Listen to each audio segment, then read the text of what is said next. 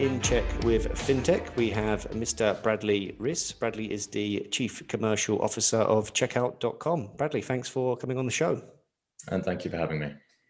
Very excited to talk about Checkout.com today. Bradley, a company that's been in the news the last month for all the right reasons, and we can really have a good tour of the company. And I hope you can share with our listeners some of the secrets to its success. But before we get into Checkout, do you mind just telling our listeners a bit about yourself and a bit about your own background in the world of payments?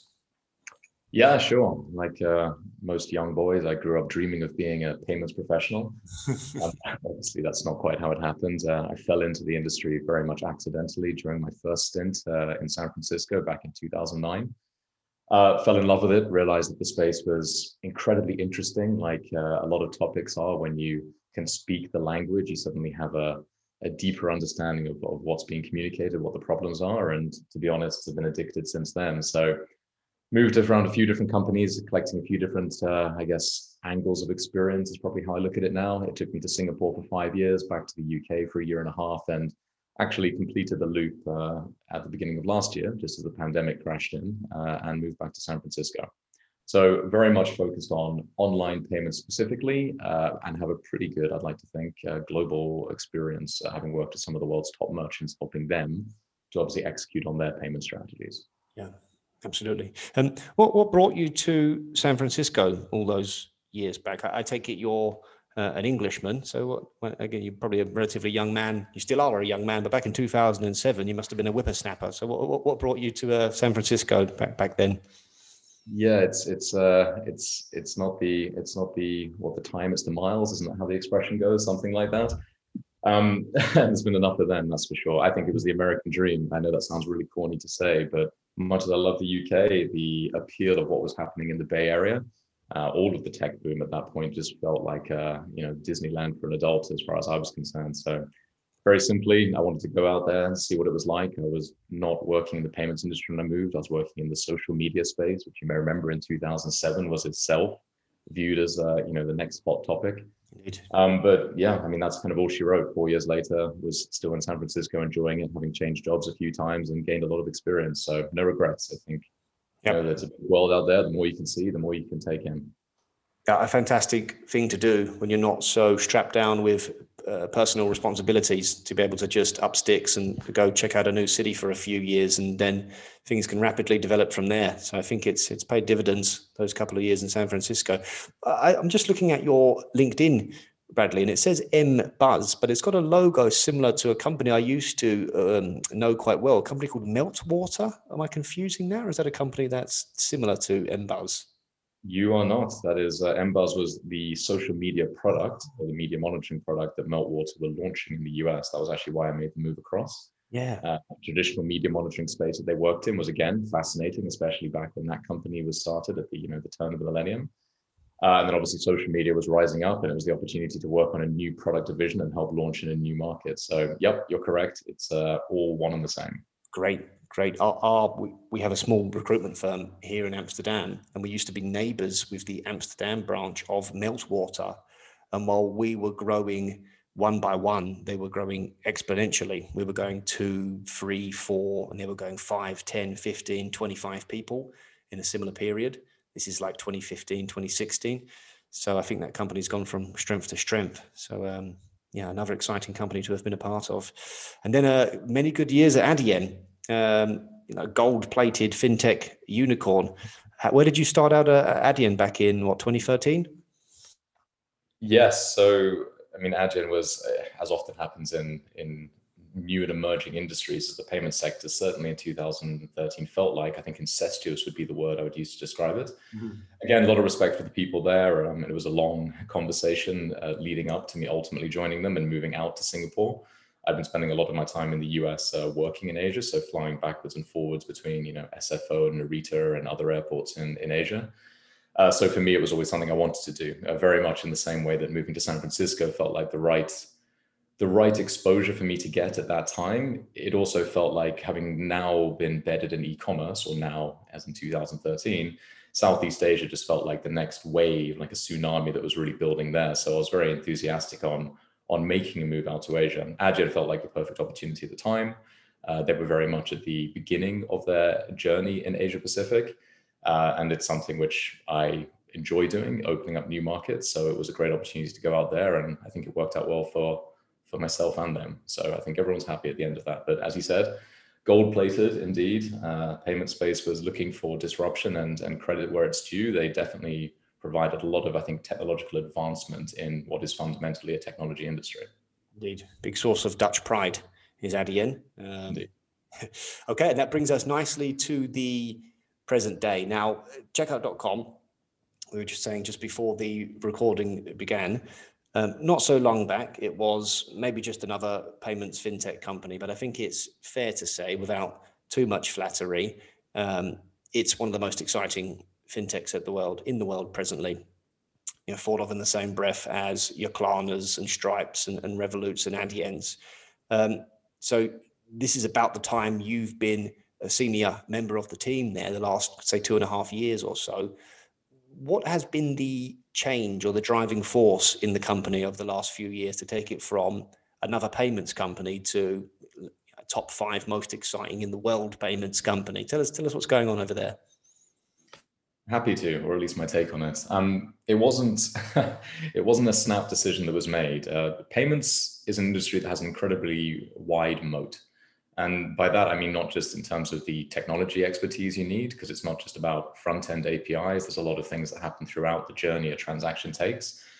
You're not just working with one payment system. You're working with VisaNet, you're working with BankNet, MasterCard's network, you're working with all of the local payment methods around the world. You're encompassing fraud, really complex data analytics to try and help merchants better understand their payments. And then on top of that, you have all of the regulatory complexities. It's not a case that you can just click your fingers and become a principal member of Visa, MasterCard. Equally, if we're opening our offices in Singapore, we need to be engaged with the Monetary Authority of Singapore. If we're talking about the US, it's going to be a different set of regulators. So you put it all together, and to become a global single platform, multi-acquiring payments company, obviously doesn't sound that sexy. It's probably why the marketing team don't ask me for quotes on these things. But it's not something that happens overnight. So I would say in the last 2.5 years it's not the culmination, because we're still on the journey, but it's definitely coming to fruition. A lot of things that were put in place well before I joined the organization. I think Checkout always had that vision. I give credit to Guillaume, of course, with that, the CEO, that the problem in payments is that it has a lot of disparate systems that merchants typically connect into to process their transactions.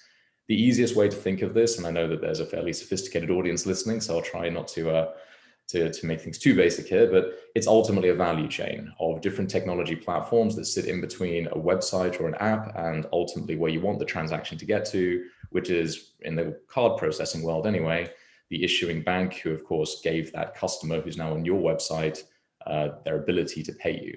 So really, it's how do you streamline that communication? And that means you need to have end-to-end control over the transactions journey, or as much as you possibly can. So for us, that means we are a gateway, we are a fraud platform, we have the processing platform that integrates with the schemes.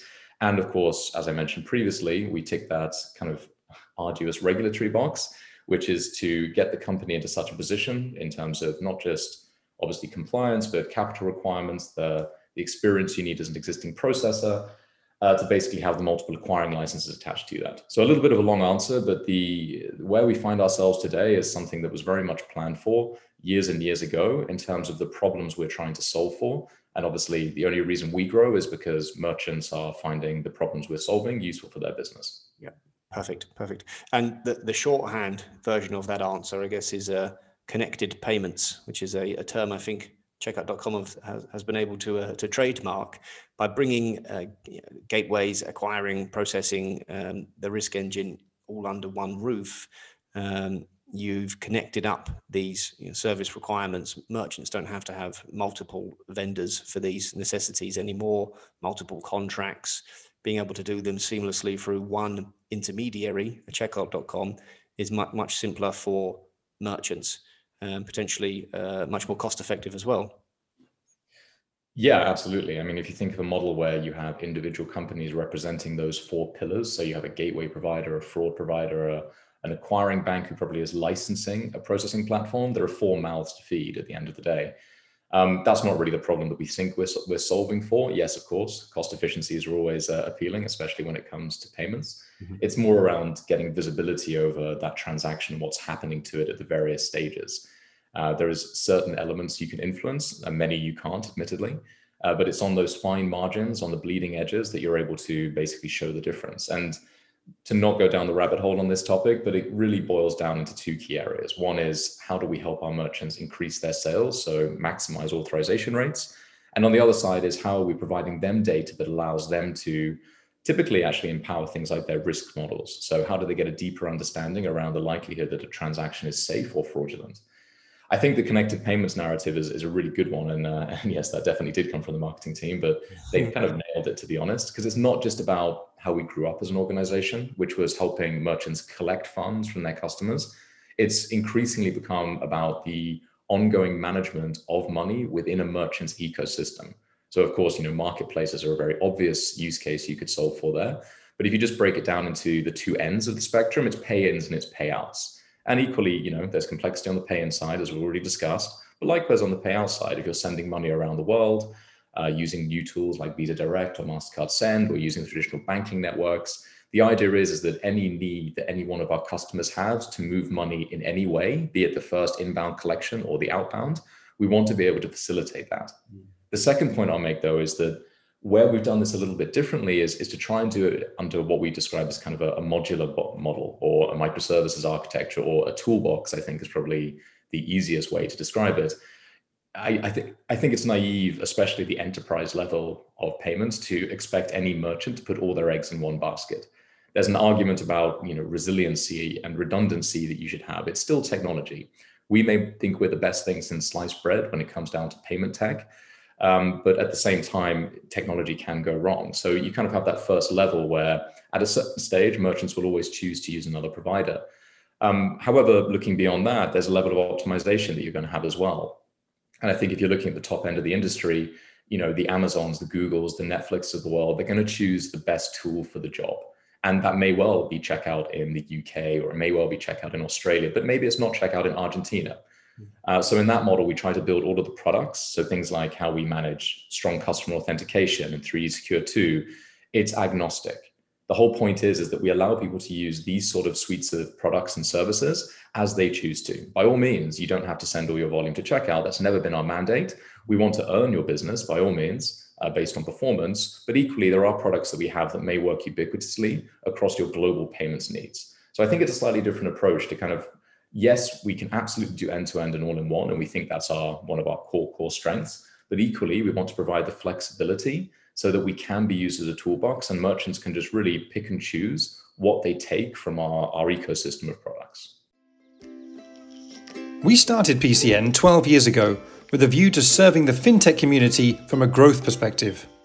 Since 2008, PCN has helped household names in fintech, as well as the largest global merchants, grow with the best talent who have specific financial technology experience. If you are a VC with a portfolio of fintech businesses, a scale-up looking to hire the best talent, or a merchant looking to hire a head of payments or an entire payments team, get in touch today for a no-obligation consultation on how PCN can help you accomplish your hiring goals.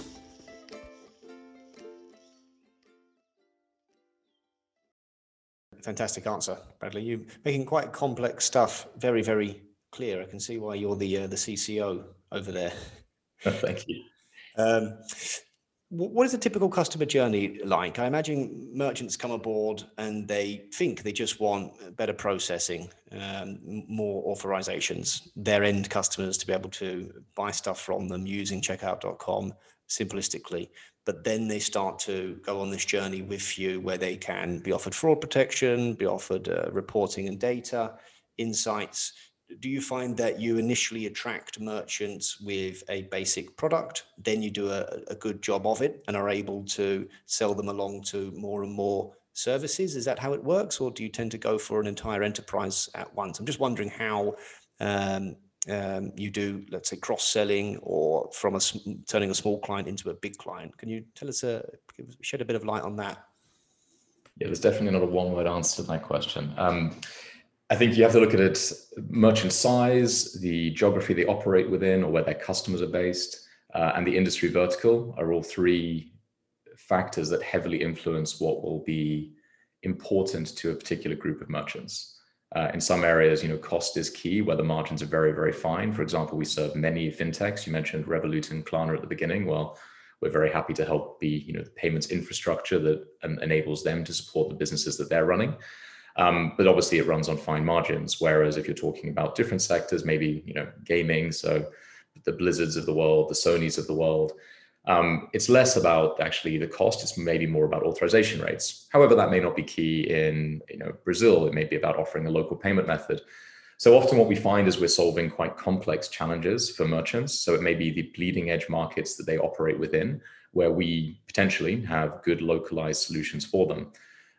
From that point, of course, yes, we have a whole suite of services, often in the core markets, which they may not consider problematic per se, but are areas where there is incremental optimization still to be achieved. And we often see this. We, as I said, kind of at the beginning, we don't mandate that you must work with us for this amount of volume or in these regions. It's much more a case that we say, well, look, try us out. We have a single API. It's not that hard to integrate. Once you're on board with us, see if the reporting's better, clearer. See if your transactions have more reliability, are processed faster. See if we're giving you better visibility on your data and delivering on that promise of higher authorization rates. If we do, then do what's right for your business and send the volume where you'd like to. So it sounds quite soft in terms of a sales approach.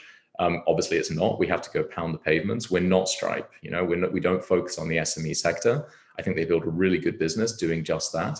But when you are focusing on the long tail of merchants and you have millions on your books, you can take a mass marketing approach where your brand recognition, your brand awareness is very high. In our world, it's not so much how we do it. I mean, the analogy I use is Amazon's head of payments probably wouldn't pick their next partner by clicking on a banner ad. They're going to probably take a much more cultivated view using their network, the relationships they have. And so often we're actually not that visible. So in terms of a go-to-market strategy, yes, it depends on the region and the maturity we have. But equally, it depends on the problem that the merchant's trying to solve. Sometimes it is cost. And yes, we can be cost effective. But typically we find that what resonates most with our merchants is the reliability and the quality of the technology platform, and that really laser-like focus on helping to squeeze out the highest level of authorization rates possible. Yep. Fantastic. You have your own in-house developed anti-fraud, AI, ML-driven anti-fraud product. How is that as a standalone product? How well is that doing as part of Checkout's suite of solutions? Is it a growing part of the business? Is it relatively a new addition to the business? Tell us a bit about the fraud product. Sure. I mean, growing certainly is the right word for it. To say it's a new product would be doing it a disservice. It's something which has been, in a dark room being built very carefully with a lot of market research having taken place for quite a long time. It's also been in use on a beta with a lot of our merchants for coming up to a year now, I'd say. Results are good, but like with all machine learning models, there's an element of training that has to go into it. But I think the fundamental principle about how we built it is to try and build it on what we consider to be a modern basis to fraud management. Fraud used to be about you have a fraud attack, you write a rule, you hope that rule prevents future attacks. And 10 years down the line, you're left with 10,000 rules on your book, some of which are probably blocking a lot of good transactions and a lot of which are probably just noise at this stage. So yes, you do still need rules and you do still need scoring. Things like friendly fraud will always be hard to combat. There are some challenges that we won't be able to solve. But if you're looking at the most damaging attacks that happen to merchants nowadays, they're invariably quite coordinated. There's someone who's gone onto the dark web, they've bought 20,000 stolen cards. They're going to go and card test them. So they're going to try and get what's called a $0 auth. That's where you could go, for example, to a freemium sign up. That merchant must authorize your card to know that it's legitimate. Mm-hmm. However, what they can't validate at the time is, or what won't be visible rather to the actual card owner at the time, is that a transaction has actually taken place. So it allows that fraud network to say, oh, okay, great. We now know that of these 20,000, 1,000 haven't been canceled or reported stolen. And then they're going to go and hit their target. And, that could be anything, especially nowadays with things like the rise of cryptocurrencies, obviously very vulnerable to that. Anything that has a secondary market value or is very liquid by nature. And they're going to do a coordinated effort. They're going to change a lot of parameters around the transaction, like the IP addresses. They're going to be running a botnet probably, which is supporting all of this. They're by no means stupid. They're very sophisticated.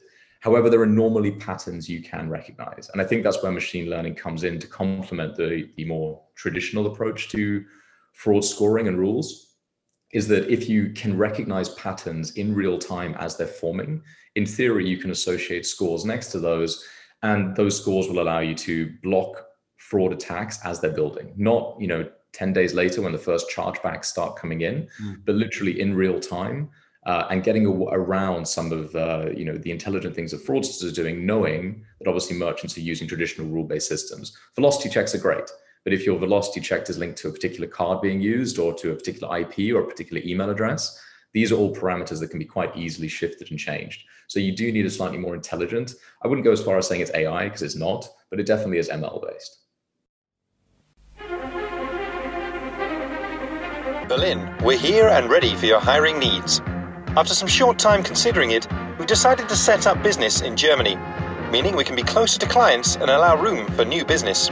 We're set up and ready to help find your ideal candidates, help build teams, and offer up media services. People create networks. Great explanation, and terrifyingly clear example of how, let's say, one of these fraud companies, because they're run like serious corporations, right, with KPIs and targets and internal hierarchies and all sorts. They get 20,000 credit cards. They go to a freemium site to test the cards with a $0 transaction to activate it, and then they can use that to go and buy cryptocurrency. Just that little avenue you walked us down there, Bradley, is both amazing and terrifying, that this is happening all day, every day. So you can't overstate the importance of investing in your fraud protection as a merchant, as an individual as well. Absolutely. You seem to know a lot about how these fraud companies are set up with their KPIs. So I watched a documentary on it, because everyone just thinks it's kind of a loner in a basement trying to rip off credit cards, and I'm sure that's part of it. But these are well invested organizations with fancy buildings in all over the world, and it's so you need a similar operation to defend yourself from it, at least. Okay, so some great insights into some of Checkout's products there. How did 2020 go for the company? It's been a year with many losers, unfortunately, and a few big winners. And I think it's no surprise that Checkout is in the latter category. It had a good lockdown. So how did you experience 2020 business-wise? It's a strange year, wasn't it? I think like everyone else, we were rattled around March when it looked like the world was coming to a complete standstill. I think maybe prefacing the human cost is almost redundant at this point. I think everyone's very well aware of the death tolls and obviously the lives that were changed. So it's kind of under a very dark cloud that we had a very good year. Yeah. I don't kind of credit Checkout with some forward planning here. This was a black swan event, but obviously we work and specialize in a sector where we facilitate online commerce. It was nice, especially to help some of the charities that we did, who were actually delivering face masks and things back in mid 2020. It was also nice to support our merchants, who obviously, some of them who were bricks and mortar as well as online, they desperately needed that online channel. And then obviously the ones who are online specialists, a lot of them, their businesses flourished. But ultimately it flourished because customers, consumers on the street couldn't go on the street. So they needed to have avenues through which that they could still purchase their essential goods. Again, I'm not trying to, cover Checkout in roses here, but it was nice to think that a lot of the business we were doing last year was helping the world to continue to take over. Obviously, our year was relatively well publicized. We don't specify exact numbers. But of course, it was a very, very high growth year, following previously very, very high growth years for many years before that. So for us, it actually felt very much like a continuation of the sort of exponential growth curve we've had. Obviously, the prevailing winds behind everything online. Yes, there's a wide ripple effect that I think a lot of businesses did benefit, and ours is no exception to that. Of course, being very much as the central fulcrum in many cases, to a lot of these online success stories that are maybe much more well publicized, because just in nature they're B2C, so they're more front of mind for journalists or what have you. But in short, very good year. We managed to expand. We managed to hire over 500 people, which was also great to be able to continue growing our headcount, which of course is required to support the ongoing growth. And as we look forward to 2021, I mean, we predict another good year ahead. Again, a lot of this is not even necessarily about cracking open new markets, although we are continually kind of marching around the world. A lot of it's just continuing to grow to an earlier point with some of the existing, especially larger customers we have.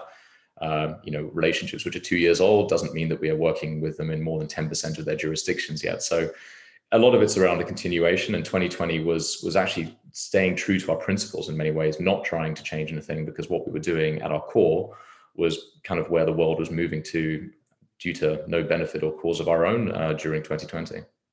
Yep. I see the headcount land grab that was quite well publicized. Obviously, we have a recruitment company as well, and we look at the stats for the prior year to see who's shooting up. And I think checkout almost doubled from 500 to 1,000, was it approximately? Your research is on point. That's exactly what we did. And I mean, I think we're anticipating another 750 or so this year. I mean, if you're looking at our regional offices, I mean, the US, we're approaching 40 now here, but we're going to be over 100, we predict, by the end of the year. So it's very much a continuation. The show must go on to an extent, but equally, these aren't hires made in just against some sort of random, bar graph that someone's told us we should be following. They're very much to help support the ongoing, especially development in the product and the technology, but equally just to try and put boots on the ground around the world so we can still provide that local expertise. Because while payments is incredibly global in terms of a need, and most of the customers we serve, they're very global and their products may not change that much as they go international, how people pay for their products certainly does. Yep. And just jumping back a little bit, you mentioned that Checkout was able to help bricks and mortar retailers make the move online if they hadn't done so already. That's a fantastic thing to do, and somewhat philanthropic even, because I don't imagine that's a terribly high margin pursuit, but a very good one nonetheless. Was that a fair chunk of what you were able to do last year? Did you have a small team sort of dedicated to helping bricks and mortar companies become online savvy? Talk us through some examples there. So it wasn't philanthropic. At the end of the day, we do still need to charge for our services. However, on the philanthropic front, we did announce recently that we are going to offer no fee processing. So any fees that are levied by the banks and the schemes, we don't control. But for any charity who works with us, we won't be charging any fees for our services from this point forward. Great. So that is genuinely philanthropic. Yeah, super. However, last year, as it related to the bricks and mortar, again, we've been doing this just organically, as I think most retailers have recognized that online is an important channel. But we also saw a lot of convergence. It's quite hard nowadays to say, was it an online or an offline transaction? One of the companies we support is called Wi-Fi. They're a great company, and their business, again, predated COVID, but actually aligned really well with some of the needs that I think these establishments will have going forward around enhanced, social distancing, enhanced hygiene. So, for example, they hook into the local Wi-Fi. This is how their product works. And then if you're in a coffee shop, you're able to order your coffee through the free Wi-Fi they offer. So no app download. You don't need to download an app every time you go into a store, but you can basically order your coffee, and it's effectively, click and collect. But of course, that takes place on your phone, maybe as you're walking towards the establishment, or as you just walked in the door to hook into their Wi-Fi. And you can touch or pick up your coffee without ever having to be within 6 feet of another human. So there are lots of little stories like that we saw kind of pulled out, where I wouldn't necessarily say they were created by COVID, just COVID accelerated their entry into the markets as well. But it wasn't a specific team we had designated to say, okay, let's go and talk to every bricks and mortar retailer. We just found a lot of them found their way towards us. I think, again, depending on the market we're talking about, but our star is shining quite brightly. And I think our expertise in online is now quite widely recognized. Yes. So I think it's just a natural avenue for people to come towards us if they're looking to enhance that side of their business. Yep, agreed. About 1 month back, I think you had another very successful funding round. I think you're now Europe's second most valuable privately held fintech. Is that the case? Am I quoting that accurately? You are indeed. Klarna have, I think, surpassed us, if I'm not mistaken, at this stage. Again, evaluation is evaluation, and it's nice to have these milestones. It is. It kind of tells you you're doing something right, and validation from investors. I mean, especially we're lucky enough to have a great cap table, and the ones who are alongside us there, we really view them as the best in the world. Not just they have deep pockets; it's much more than that. They have real thought leadership and a great vision for where they think the world is going. So them aligning with Checkout and vice versa, it feels like a great union, but also a validation of the mission that we're on ourselves. The 450 million raise was great. We have been profitable since 2012, so this is not capital that's required to turn the lights on. It is both growth capital. Well, I just say it's growth capital because that may mean obviously continued investment in headcount, for example, to invest in our products. But equally, it could mean, to go back to one of the very early points we had on this talk, if you're going into new markets, regulators often require you to meet certain capital requirements. So this money allows us to do that, basically. It allows us to continue on the journey we're on without having to worry or look to the sides at any point. Really, this gives us a lot of runway ahead of us to continue rolling out the existing core products and also launching new ones. Yeah, a lot of clout. I never knew that some jurisdictions require a certain capital minimum to enter the country. Is that like you have to have X in the bank account to get a certain license in country Y? Is that what it means? Or I think, to say it kind of broadly, it instills confidence in regulators if you're able to show that you have substance in a business. Yes. And obviously, if substance is based onshore, that's always, I think, appealing as well. And it's not just regulators. I mean, I'm not going to go into the murky world of Visa, MasterCard. They're very well-run companies, but they also have capital requirements if you want to do certain things with them. I mean, if you think about, for example, payouts, which we touched on, in theory, we could be forwarding those funds ourselves. So sometimes the capital requirements are a business decision that we may make too. So there's a whole, it's a bit of a smorgasbord of regulatory necessities around the world, but having a large balance sheet never hurts. Indeed. Does Checkout have appetite to acquire smaller companies, or are you really kind of native tech and product driven? You prefer to develop your own stuff? Can I say yes and yes to that? It feels like we did acquire two companies in 2020. Process Out, which focuses on orchestration, which I think is becoming an increasingly important part of the payments industry. My view on orchestration, not to kind of get too sidetracked on that, but it's a great stepping stone for merchants who recognize that, hey, payments isn't a one-stop shop game. My business has grown a lot.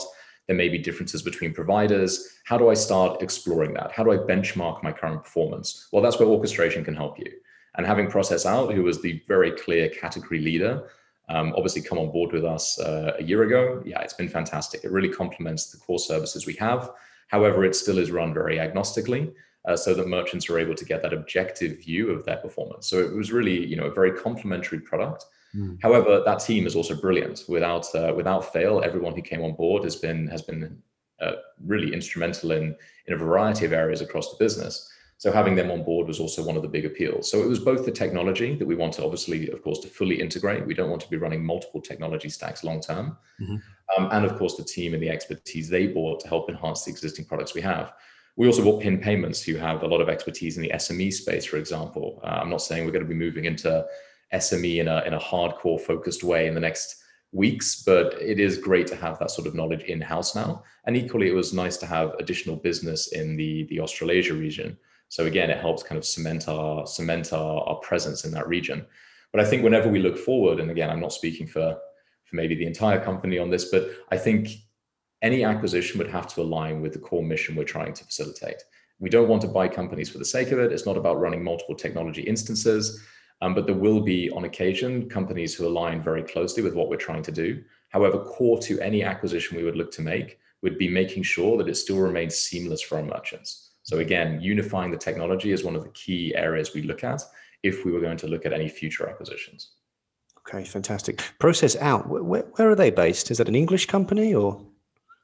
So they were headquartered in Paris. I think that team is now, to say scattered to the wind is wrong. They've moved strategically to our various regional offices. Obviously, some are now based in our London HQ as well. But Process Out, that team was founded in France. The beauty of something like of Process Out is that unlike when you're doing full stack acquiring, where you need, again, a lot of regulatory oversight, Theirs is a pure technology play. So their services are available just globally. You could, anyone in, if you're in Uganda, if you're in New Zealand, if you're in Fiji, go sign up and you can see how they work. It's free as well. So it was very different in terms of what their necessities were to be more global, and they could run very lean. So it was a very small team running very good technology, who now have, I would say, a good war chest behind them to further invest in that product. Yeah, good luck to them. Fantastic. Very, really great success story for them to become part of Checkout. Look, Bradley, you've got a broad grasp of paytech globally. Can you look into your crystal ball for us? What is something we can look forward to as consumers or smaller businesses using payment services? What's one very exciting, positive thing that might happen in the next, say, 12 to 18 months in this industry? One very exciting, positive thing. Okay, well, I don't think BTC is going to replace USD just yet. I'm not sure that would be exciting for payments professionals either. There are probably strong customer authentication, 3DS2. It's not sexy, but it's actually going to be really good for both merchants and consumers. You want to have safe transactions as a merchant and as a consumer. You want reduced friction as a merchant, as a consumer.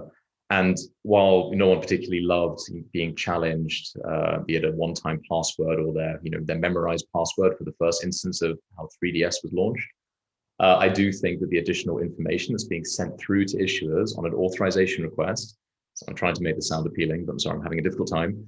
But it will enable people to check out in a safer way. There'll be less fraud.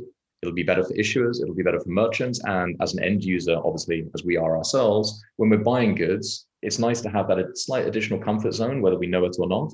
But equally, it's nice to have our payments accepted in a more frictionless manner.